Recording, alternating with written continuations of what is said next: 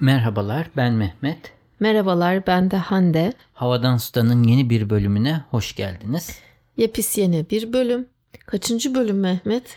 350'yi geçtik, 352 falan galiba ya da 351. Şimdi biraz zor söylüyorum ben çocukluğumdan beri ama Oksijen gazetesi var ya. Şimdi orada arada böyle podcastleri öneriyorlar. Öyle bir başlık var yani ayrı bir köşe. Evet. Bir türlü yer alamıyoruz ya. Hep bakıyorum azimle her pazardan pazara Artık yayınlanıyor ya. etrafta çok podcast var. Bize artık sıra gelmiyor. Biz eskilerin podcastiyiz. Evet. Bilen biliyor, artık öyle bir durum oldu. Çok gerçekten o kadar çok Ama podcast başlayıp bitiyor ki takibi zor. Takibi zor ama biz bitmeyen podcastlerdeniz. Niye biz orada yer almıyoruz? Demek ki ilgilerini çekmiyor. İlk o meşhur kelimeyle podcast ekosistemi oluştuğunda biz vardık. Hala da varız. Ama işte daha ünlüleri var artık. İşte ünlüler geliyor, gazeteciler geliyor ya da çok niş alanlar geliyor ve mesela işte diyor ki edebiyatla ilgili podcast dinlemek istiyorsanız edebiyat. Yani çok böyle spesifik olacak. Bizde spesifik mi olsa? Gurme mi olacaksa gurme olacak yani o podcast gibi. Anladım. Neyse öyle bir serzenişte bulunayım dedim. Öyle bir girizgah yapayım dedim. Çok üzme kendini. Olur böyle şeyler. Bu arada geç bir cumartesi akşamı. Evet. Çok da iyice de daha geçe kalmadan bence konularımızı anlatalım. O yüzden biz çok dinleyici alamıyoruz. Çok artık hazırlık süreçlerimiz de azaldı. Çok uzun çalışamıyoruz. Evet ama artık podcastler de çok uzun süre dinlenmiyor biliyorsun. Yani 25-30 dakika maksimum deniyor. Yani Nilay örneğin falan röportajları Okan Bayülgen'le olanı en son dinledim. Uzun. Gayet nefisti ve çok uzundu. Çok da keyifliydi. İşte o ayrı tabii. Neyse tabii bir de bizim hayatta çok yoğun geçiyor. Yani oraya koştur, buraya yetiş derken evet hafif de Mehmet esnerken ama benim birbirinden ilginç konularım var. Ve daha çok enerji üstüne konularım. Tamam, bu gün konularımız örtüşmüyor. Hiç enerjiyle ilgili hatırladığım kadarıyla gerçekten konun yok. Konun yok ama ben enerjiyle ilgili olmayan bir tane var. Ondan başlamak istiyorum. İzninle. Hadi başla o zaman. Ben başlayayım. Evet. Şimdi Kanada Down sendrom topluluğu var Mehmet ve bu topluluk LinkedIn'de bir hesap açmış. Daha doğrusu Employable adında bir böyle network oluşturmuş. Şimdi sadece Down sendromlular başvurabiliyor ve Kanada'da mesela 1 milyon işte iş mevcut. Ama diyorlar ki işte Down sendromlular çok iyi ödenen, normal ödenen bir iş bulamıyorlar. Bu yüzden de onları hem desteklemek adına da dünyanın ilk bu kaynağı olmuş. Yani employment resource dediğimiz istihdam kaynağı, network'ü neyse olmuş ve LinkedIn üzerinde yani employable diye yazınca çıkıyor. Down sendromlu kişi işte iş aramasını yapıyor. Tabii bir LinkedIn profili olması gerekiyor. Eğer açmayı da başarılı olamazsa LinkedIn ona destek oluyor Down sendromlu olduğu için. LinkedIn koçları diyeyim. Böyle benim çok yaratıcı, çok düşünceli, sosyal bir proje olarak çok beğendim, hoşuma gitti, paylaşmak istedim. Benim ilk haberim Amerika'dan. Amerika'daki sinemaların geleceği tartışılıyor. Yani yeni filmler çıkmasına rağmen ne yazık ki Covid öncesi rakamların çok uzağındaymış Amerika'daki sinemalar ve bakıldığında en iyi filmler bile Covid öncesi %30 altındaymış. Oradaki rakamların %30 altında gidiyor. Tabii bunun içerikle de ilgisi var ama bu Covid zamanında bu stream kanallar yayıldı. İnsanları tekrar sinema salonlarına nasıl tekrar çekebiliriz? Bunun üzerine çok uzun bir makale okudum. Yani tabii diyorlar ki artık eskiden sonuçta evlerde bir şey izlemek mümkün değildi. Sinemanın ilk çıkışı aslında bakıldığında insanların evine götürebileceği bir sinema aleti olmadığı için toplu halde izliyorlardı. Şimdi bu Covid endişesi de olunca insanlar yine gitmekten çekiniyor ve onun muadili o kadar iyi olmasa da artık teknolojik olarak çok gelişmiş olan televizyonlar var. İşte 4K yayınlar falan mevcut ve İstediğin filmi artık binlerce film arasından seçim imkanı var. Tamam, en yeni filmler olmayabilir. İşte bunu nasıl yapabiliriz? İşte Las Vegas'ta yeni teknolojiler deniyormuş, böyle dev ekranlar, yarı küre şeklindeki ekranların içine, yani her yerini saran ekranlar gibi düşünelim. Farklı farklı teknolojiler deneniyormuş. Biz de gidemedik 6 senedir. Aslında pardon. Gittik canım. Poyraz'ı götürdük ama senle hiç gitmedik biz baş başa. Gitmedik. İhtiyaç duymadık bir noktada aslında. Evet, işte bu var. Evet, istedik ama bir de ben hani şimdi artık sinemaya gideceksem ya diyorum ki hani bir özelliği olsun, açık hava sineması olsun. Atıyorum havuz başında oturdum, bir şey yudumlarken sıcak havada, yani serin serin izleyeyim. Ya da arabayla hani olan otoparklı sinemalar. Yani böyle bir farklılığı olsun. Çünkü Netflix, Amazon, Disney, yani evde var yani çok şükür hepsi. Zaten vaktimiz de yok bu kadar çok izleyecek. Gideceksin, bekleyeceksin filmin başlamasını. Yani evde de öyle, bu 3 o platformda biraz da gene. Film belki gençler için hala cazibesini koruyor çünkü bir toplulukla yapılan aktivite. Yani arkadaşlarınla beraber gidiyorsun. Tabii. Beraber işte öncesinde yemeğini yiyorsun falan. Türkiye şartlarında tabii bunun bir de getirdiği maliyet var. Her şeylerin fiyatları uçtuğu için hani öncesinde yemek yiyelim, arasında bir şeyler atıştıralım, hani film arasında popcorn alalım bilmem ne dedim miydi, çok yüksek maliyetler çıkıyor. İşte Amerika'da bunu yapıyorlarmış. Bir de diyorlar ki bazı sinemaların bulunduğu yer çok değerli. %20, %30 kapasiteyle çalıştığında artık o yeri başka bir şey için kullansak mı fikri de düşünülmeye başlanıyor diyor. Evet, tam ticari bir mantıkla. Evet, doğal olarak. Öyle. Evet. Belki butik küçük sinemalar olabilir. Büyükler de gidiyor. Sen şimdi gençler dedin ama yani bizimkilerin diyorlar, farklı şeyler için kullanmayı deniyorlarmış. Mesela işte büyük firmaların etkinliklerinde online Zoom tarzı toplantıları yayınlamakta falan diyelim. Evet.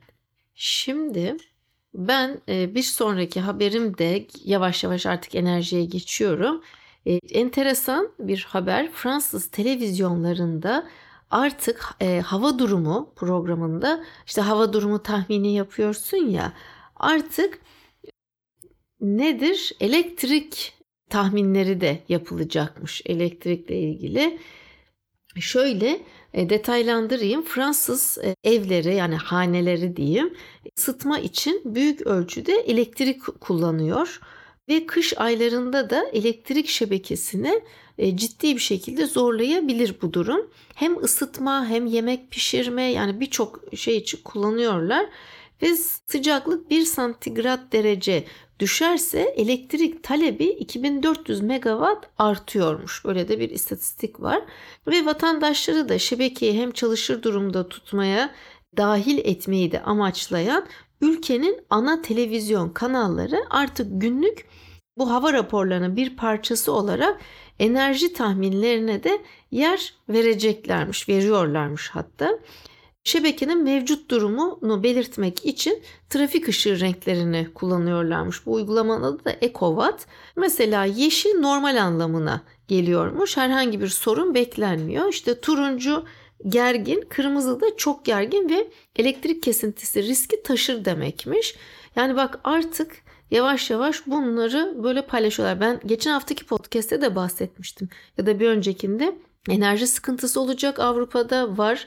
Ondan sonra işte hangi ülke neye daha çok enerji kullanıyor? İşte doğalgaz mı, elektrik mi gibi, yenilenebilir mi?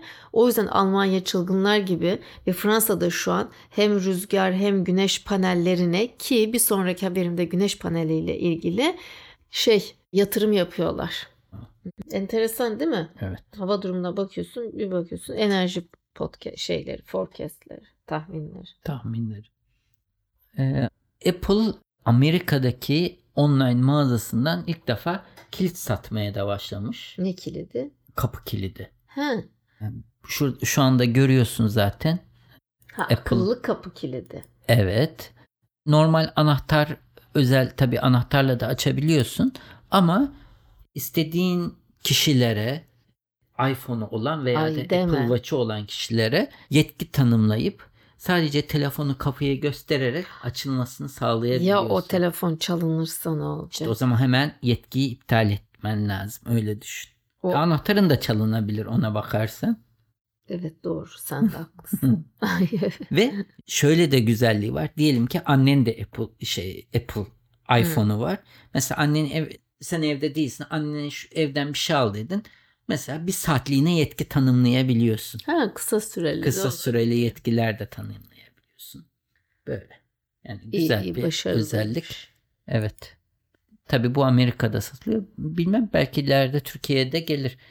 Tabii herhalde kapıya bir elektrik bir sistem yapmak lazım. Onu çevirmesi için bir şekilde batarya veya pil gerekecektir diye düşünüyorum. Bu haber kısa olduğu için biraz daha uzun bir haber sana göstereyim. Şimdi Amerika'da DARPA'yı biliyor musun? Yok, bilmiyorum. DARPA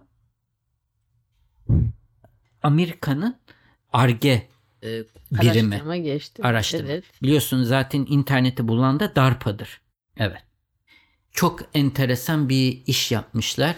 Şimdi dronları falan biliyoruz.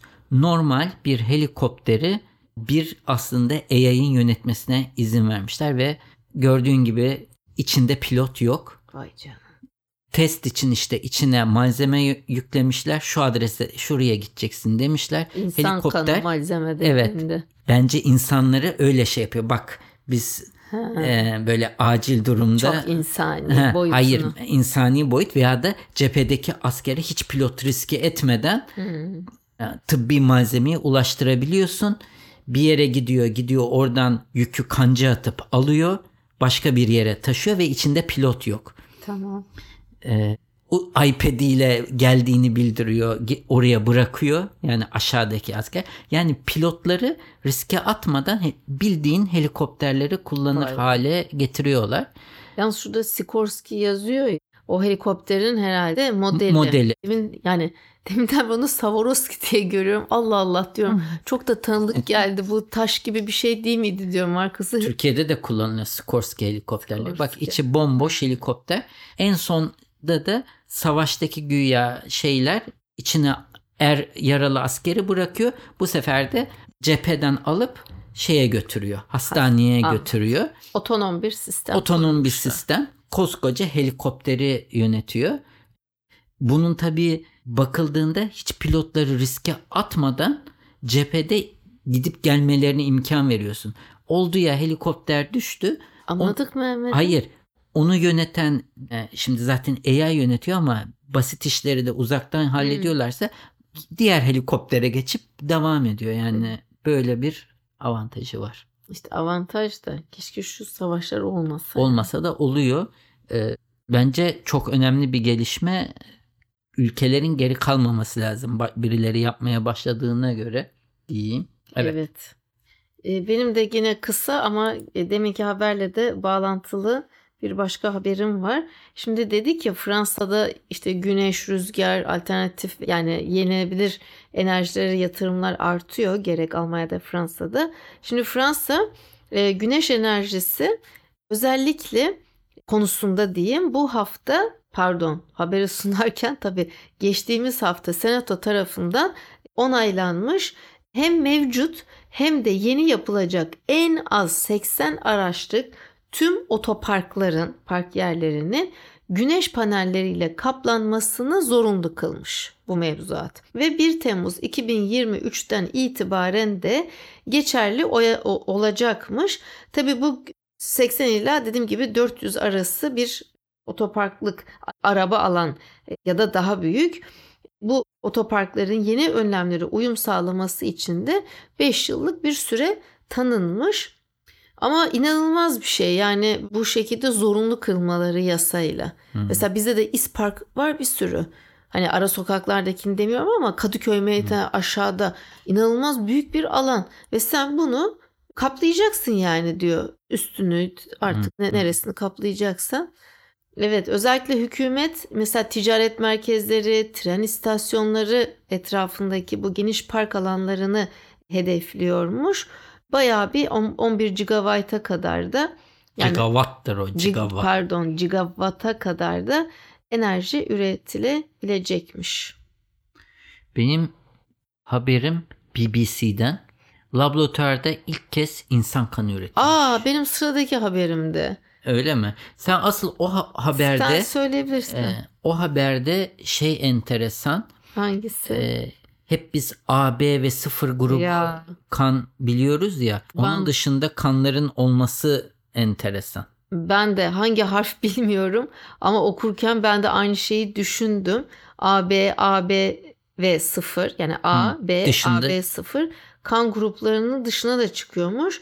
Mesela bu İngiltere'de sadece 10 kişide görülen bir kan grubu bile varmış yani. Bir de Hindistan'da olan bir kan grubu varmış. Onu da Bombay diyorlarmış. Evet, aynen, bir sonrakinde de BBC Bombay adı verilen kan grubu. Ben bilmiyordum yani. Ben de bugüne kadar bilmiyordum. Yani hep okulda hani eksisi olurdu, az bulunurdu. RH pozitif, RH negatif, AB 0. Evet. AB 0. Evet. O kadar. Ama 0 negatif olduğunda neredeyse bulmak imkansız oldu. Bir de baksana, dediğin gibi 10 kişide gözüken kan grubu varmış. Ne o ya? Sırf Hintlilerde olabilan bir kan grubu varmış. Bombay kan. İsmi de Bombay koymuş. Ya bu Hintliler zaten geçen de izledik ya. Şantaram. Tavsiye ediyor muyuz? Ben beğeniyorum. Ben izliyorum. Çok farklı geldi bana ama. Bana da oldukça farklı geldi.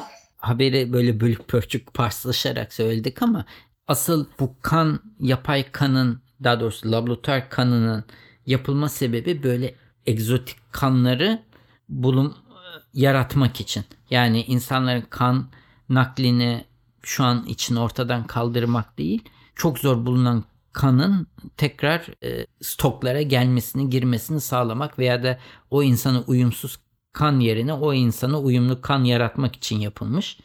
Tabii eğer bu sektör diyorum ama bu teknoloji oturursa belki ileride hiç kimsenin kan vermesine gerek kalmadan her kanı üretebilir, bol miktarda üretebilir hale gelirler. Evet, buradaki habere göre de zaten kan naklinin büyük bir kısmı her zaman bağış yapmak için düzenli olarak kan alma merkezlerine gelen insanlardan oluşuyormuş. Yani mesela ben kendi adıma konuşayım. Öyle çok kan veren bir insan değilim. Hatta belki hayatımda bir kere falan kan bağışına bulunmuşum. Bulundun mu? İşte ya da bulunmadım. Bilmiyorum, maksimum 1'dir yani. Ne zaman bulundun? Sen insan kan bağışında bulunduğunda hatırlar mıyım? Demek bulunmadım belki. Ama mesela Barış arkadaşım bizim devamlı kan verir yani. Hani tam da bu haberin dedik. Düzenli olarak ben mesela bizim okulda Kızılay'ın arada çadırları kuruluyor. Tam böyle rektörlüğün önünde. Hani gider verir eğer hasta değilse, bir hastalık geçirmediyse falan. Veriyor yani bazı insanlar. Bak yani ben de vermemişim. Utandım mesela şu an yani bir an. Sen verdin mi? Hayır. Sen de kesin vermişsindir diye şey yaptım ama. Vermedim. Ben hiç vermedim mi diye düşünüyorum ya. Belki üniversitede falan mı acaba? Unutmazsın anneciğim. Kan verdin mi unutmazsın, evet. Evet. Bir de mesela orak hücreli anemi hastası olanlar, sürekli düzenli olarak nakil ihtiyaç duyan bazı gene hastalar var. Bu açıdan da önemli laboratuvarda üretilen kan. Var mı başka bir haberin senin? Aslında var ama... Sen geçen hafta dinleyicilerimize bir şeyler önerecektin. Vaatte mi bulundum? Vaatte bulundun. Ben sana PDF'i gönderdim. Ve o PDF maillerin altında kaldı. Ben onu bir açtım. Tam okuyacaktım. Gene araya bir şey girdi. Halbuki o 10 new skills. Evet. Ben bu kadarım bu hafta için. Ben de bırakayım. Geç oldu. Her zaman olduğu üzere yorumlarınızı bekleriz. Bu haftayı da çok da uzun tutmadan kısa kesiyoruz. Ama gelecek hafta inşallah daha uzun bir bölümle karşınıza geçeriz. Sizlere güzel, sağlıklı bir hafta dileklerimizle sağlıcakla kalın. Hoşça kalın.